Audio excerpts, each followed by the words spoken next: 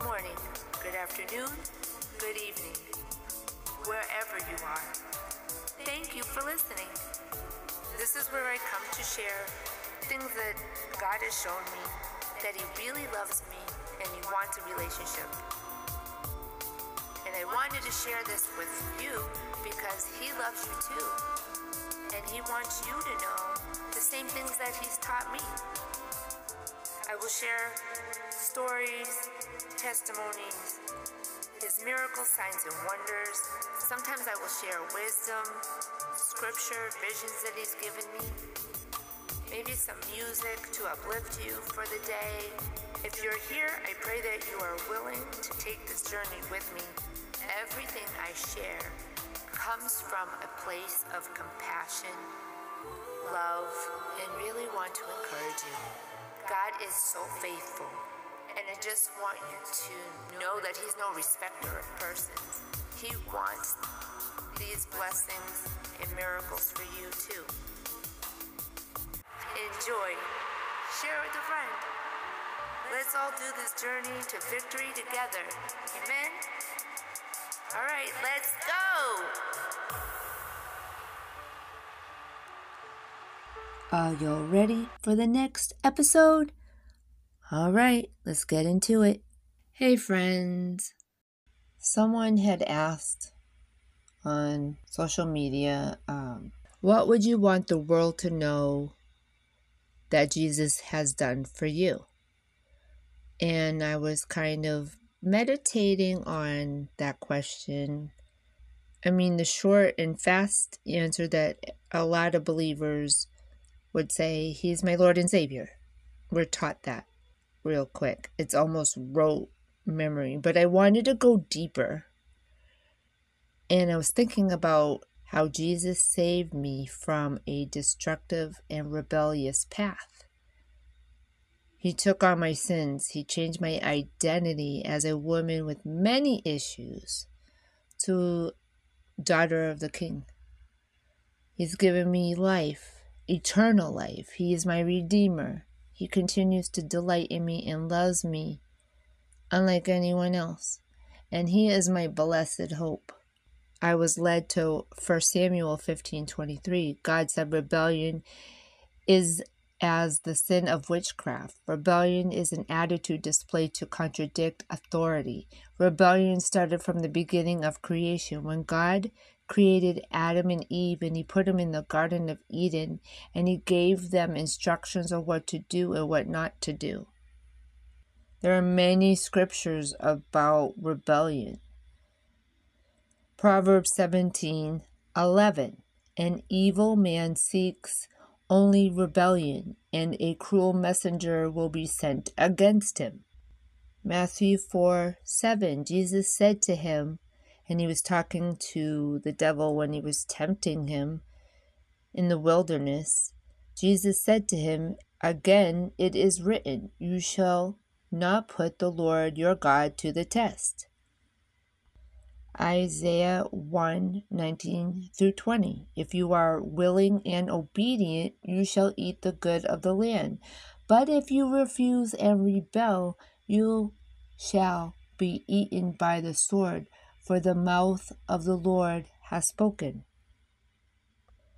Jeremiah 29:32. Therefore, thus says the Lord, behold, I will punish Shemaiah and Nehelam and his descendants. He shall not have anyone living among this people. He shall not see the good that I will do to my people, declares the Lord, for he has spoken rebellion against the Lord. Ephesians 5:6. Let no one deceive you with empty words, for because of these things the wrath of God comes upon the sons of disobedience. Psalm 78:8. And that they should not be like their fathers, a stubborn and rebellious generation, a generation whose heart was not steadfast, whose spirit was not faithful to God. 2 Timothy 3:1-5. But understand this, that in the last days there will come times of difficulty. People will be lovers of self, lovers of money, proud, arrogant, abusive, disobedient to their parents, ungrateful, unholy, heartless, unappeasable, slanderous, without self-control, brutal, not loving good, treacherous, reckless, swollen with conceit, lovers of pleasure rather than lovers of God, having the appearance of godliness but denying its power. Avoid such people. This is a good segue into pride in a prideful heart. I was reading a couple blogs online about pride is something that we deal with on a daily basis, and it started with Adam and Eve.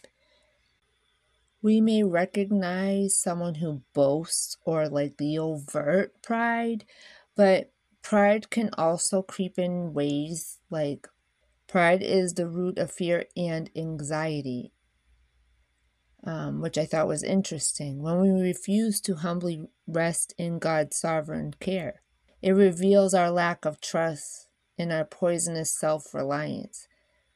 We fear because we don't have faith in the Lord. And I want to put a pin in that for a second. I also heard, I believe it was Bill Johnson, speak about faith. When we have a clear conscience, when we're doing everything we're supposed to be doing in the Lord, and we know we're being obedient, then we have a clear conscience, then we're not afraid. So I think there's a couple of layers here. If we're not doing right and we know we're not doing right, maybe that's where the fear comes in. Maybe that sin that we're talking about is actually pride. I don't know. I'm trying to connect the dots here, so hang with me. So the next one is entitlement. Self-sacrifice stems from the humble heart. Entitlement is rooted in a prideful heart. The core of the gospel is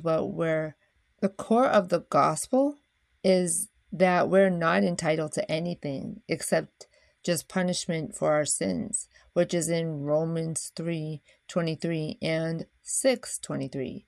Yet we deceive ourselves into thinking we're better than we are, and we deserve better than we have.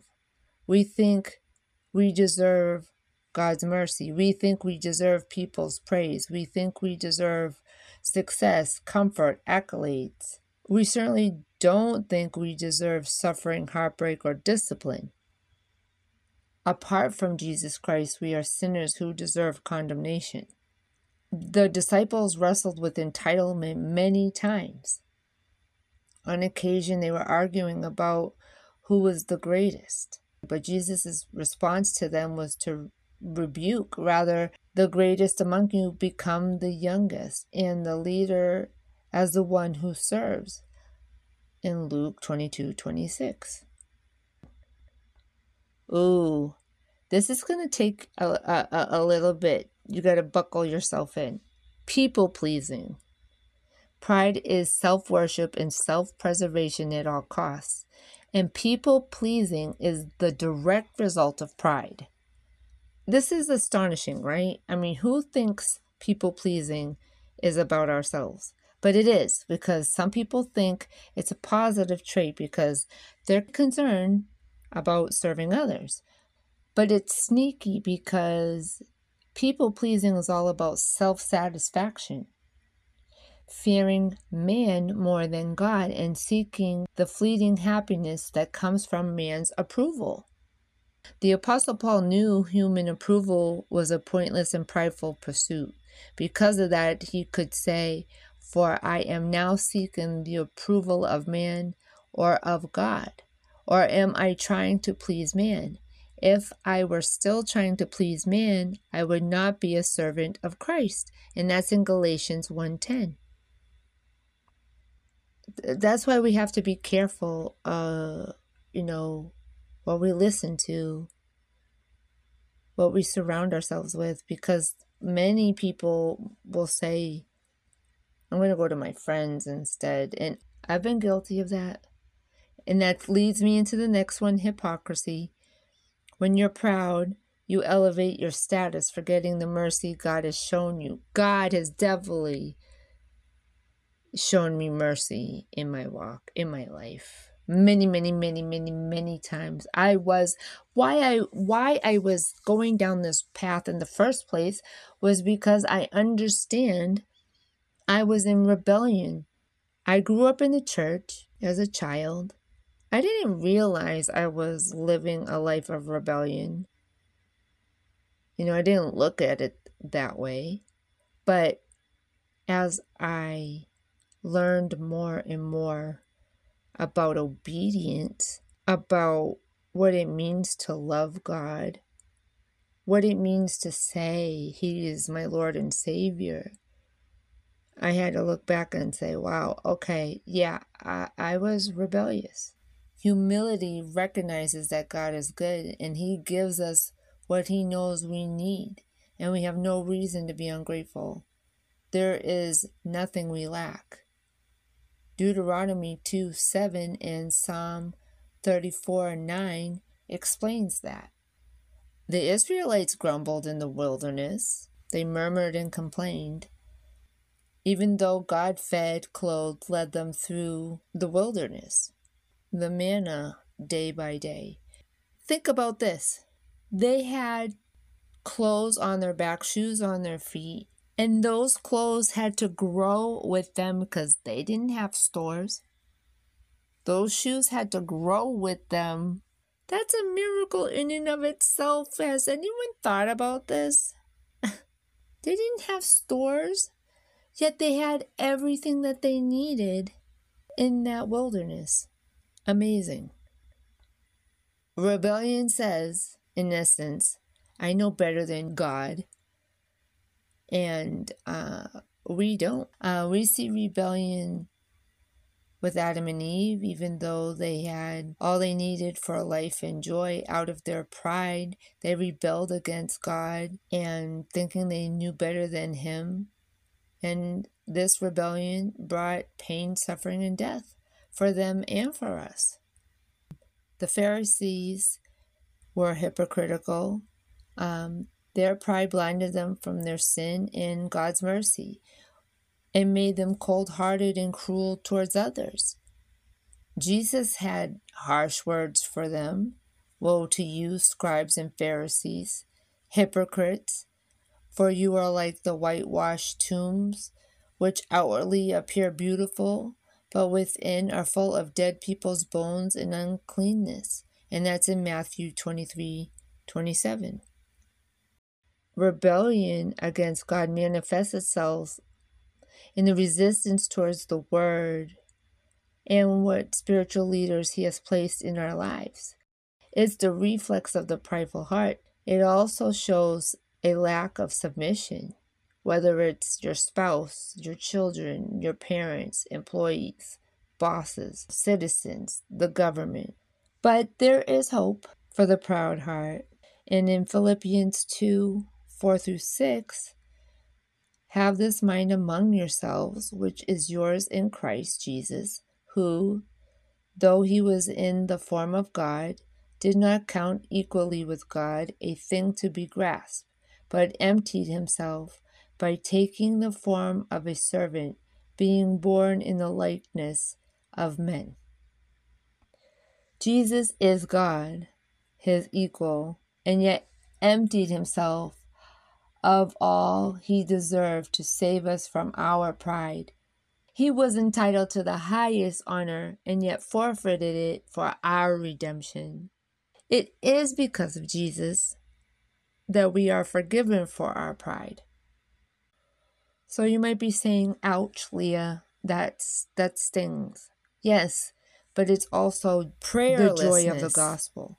It deals with our pride by destroying Pride deceives us into reminding thinking we us that can life do is not life about on us, our own, that and we're that capable, we deserve independent, only the wrath unstoppable, of God for our self-reliant. sins. We don't Jesus need God deals with our pride by taking We the don't need punishment His help, upon His himself grace, His mercy, at the His cross, courage, and hope. that we might be renewed We don't need to in pray, the image of our Creator. but a And humble that's in heart Colossians submits 3:10. itself to God and prays, because that place of knowing they can't do anything without Him. We can't do anything without God. When God called Jonah to Nineveh, Jonah's response was not to go to God in prayer. He fled. He ran in the opposite direction. When God humbled him in the belly of the great fish, Jonah finally cried out in prayer.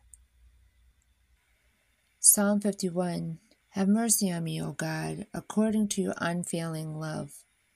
According to your great compassion, blot out my transgressions. Wash away all my iniquity and cleanse me from my sin. For I know my transgressions, and my sin is always before me. Against you, you only, have I sinned, and done what is evil in your sight, so that you are proved right when you speak, and justified when you judge. Surely I have been a sinner from birth, sinful from the time my mother conceived me.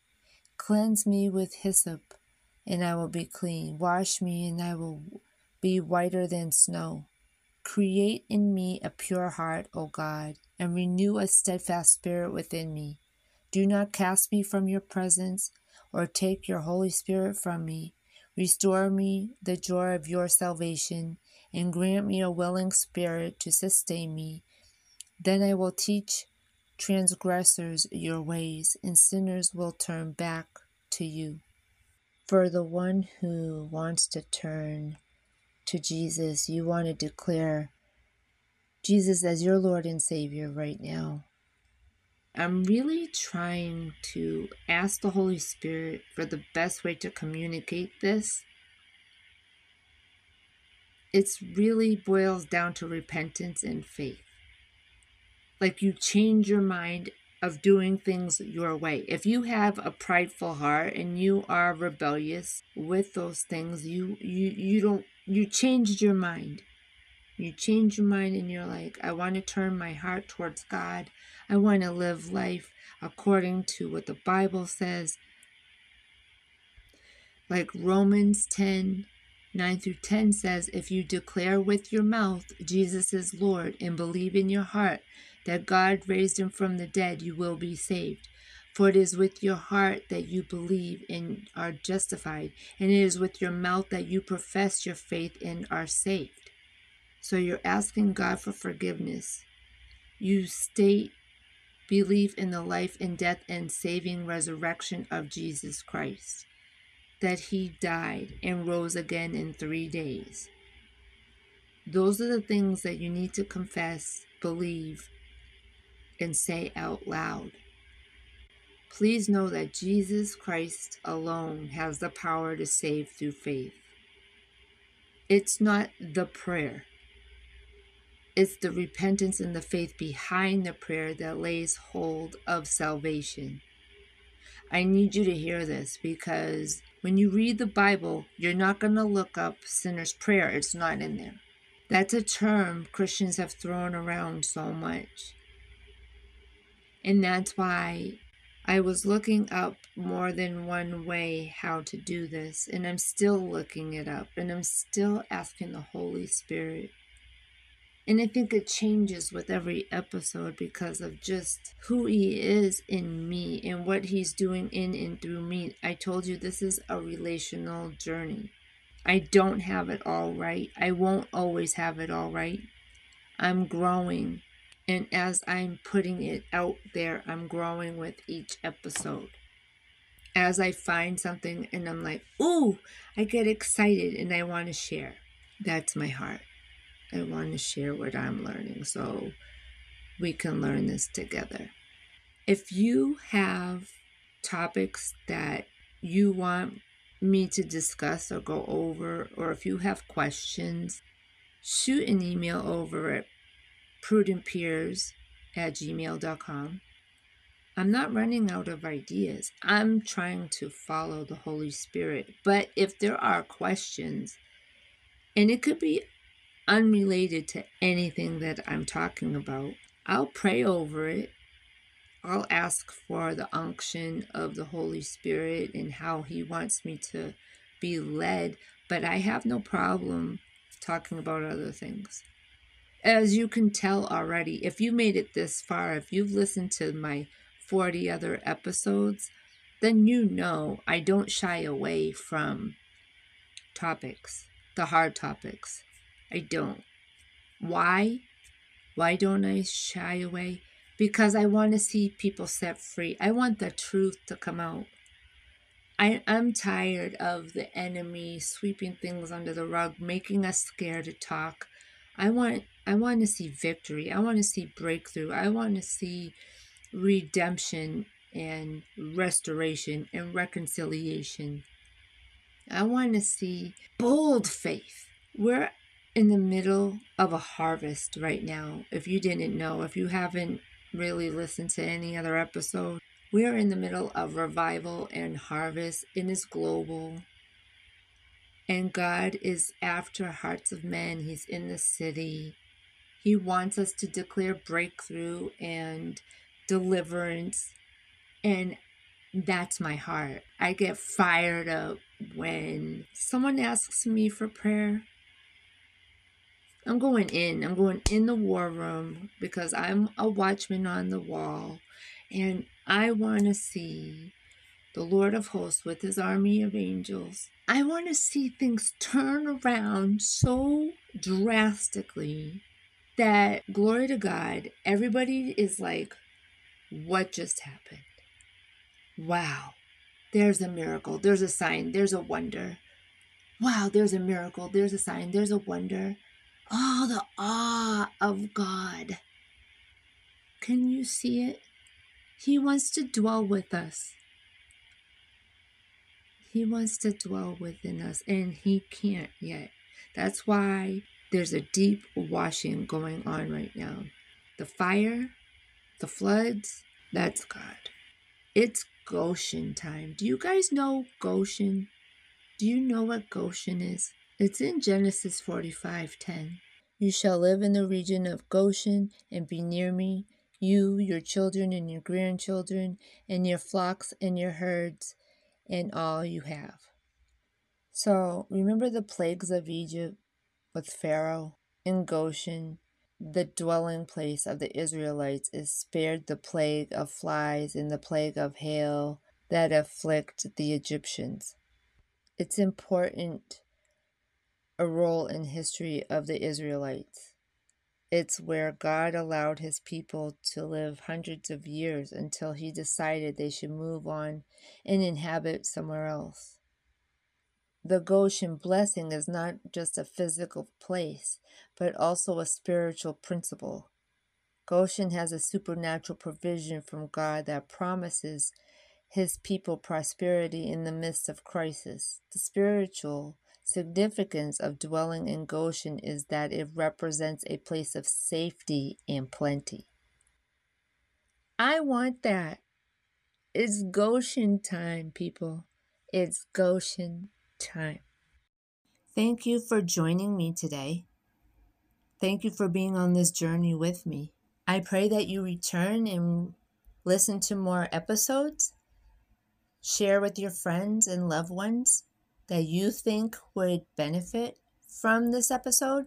If you have any prayer requests, if you have any thoughts, comments, or suggestions, please reach out to prudentpeers@gmail.com. You know how I do. I love y'all. I'm praying for y'all.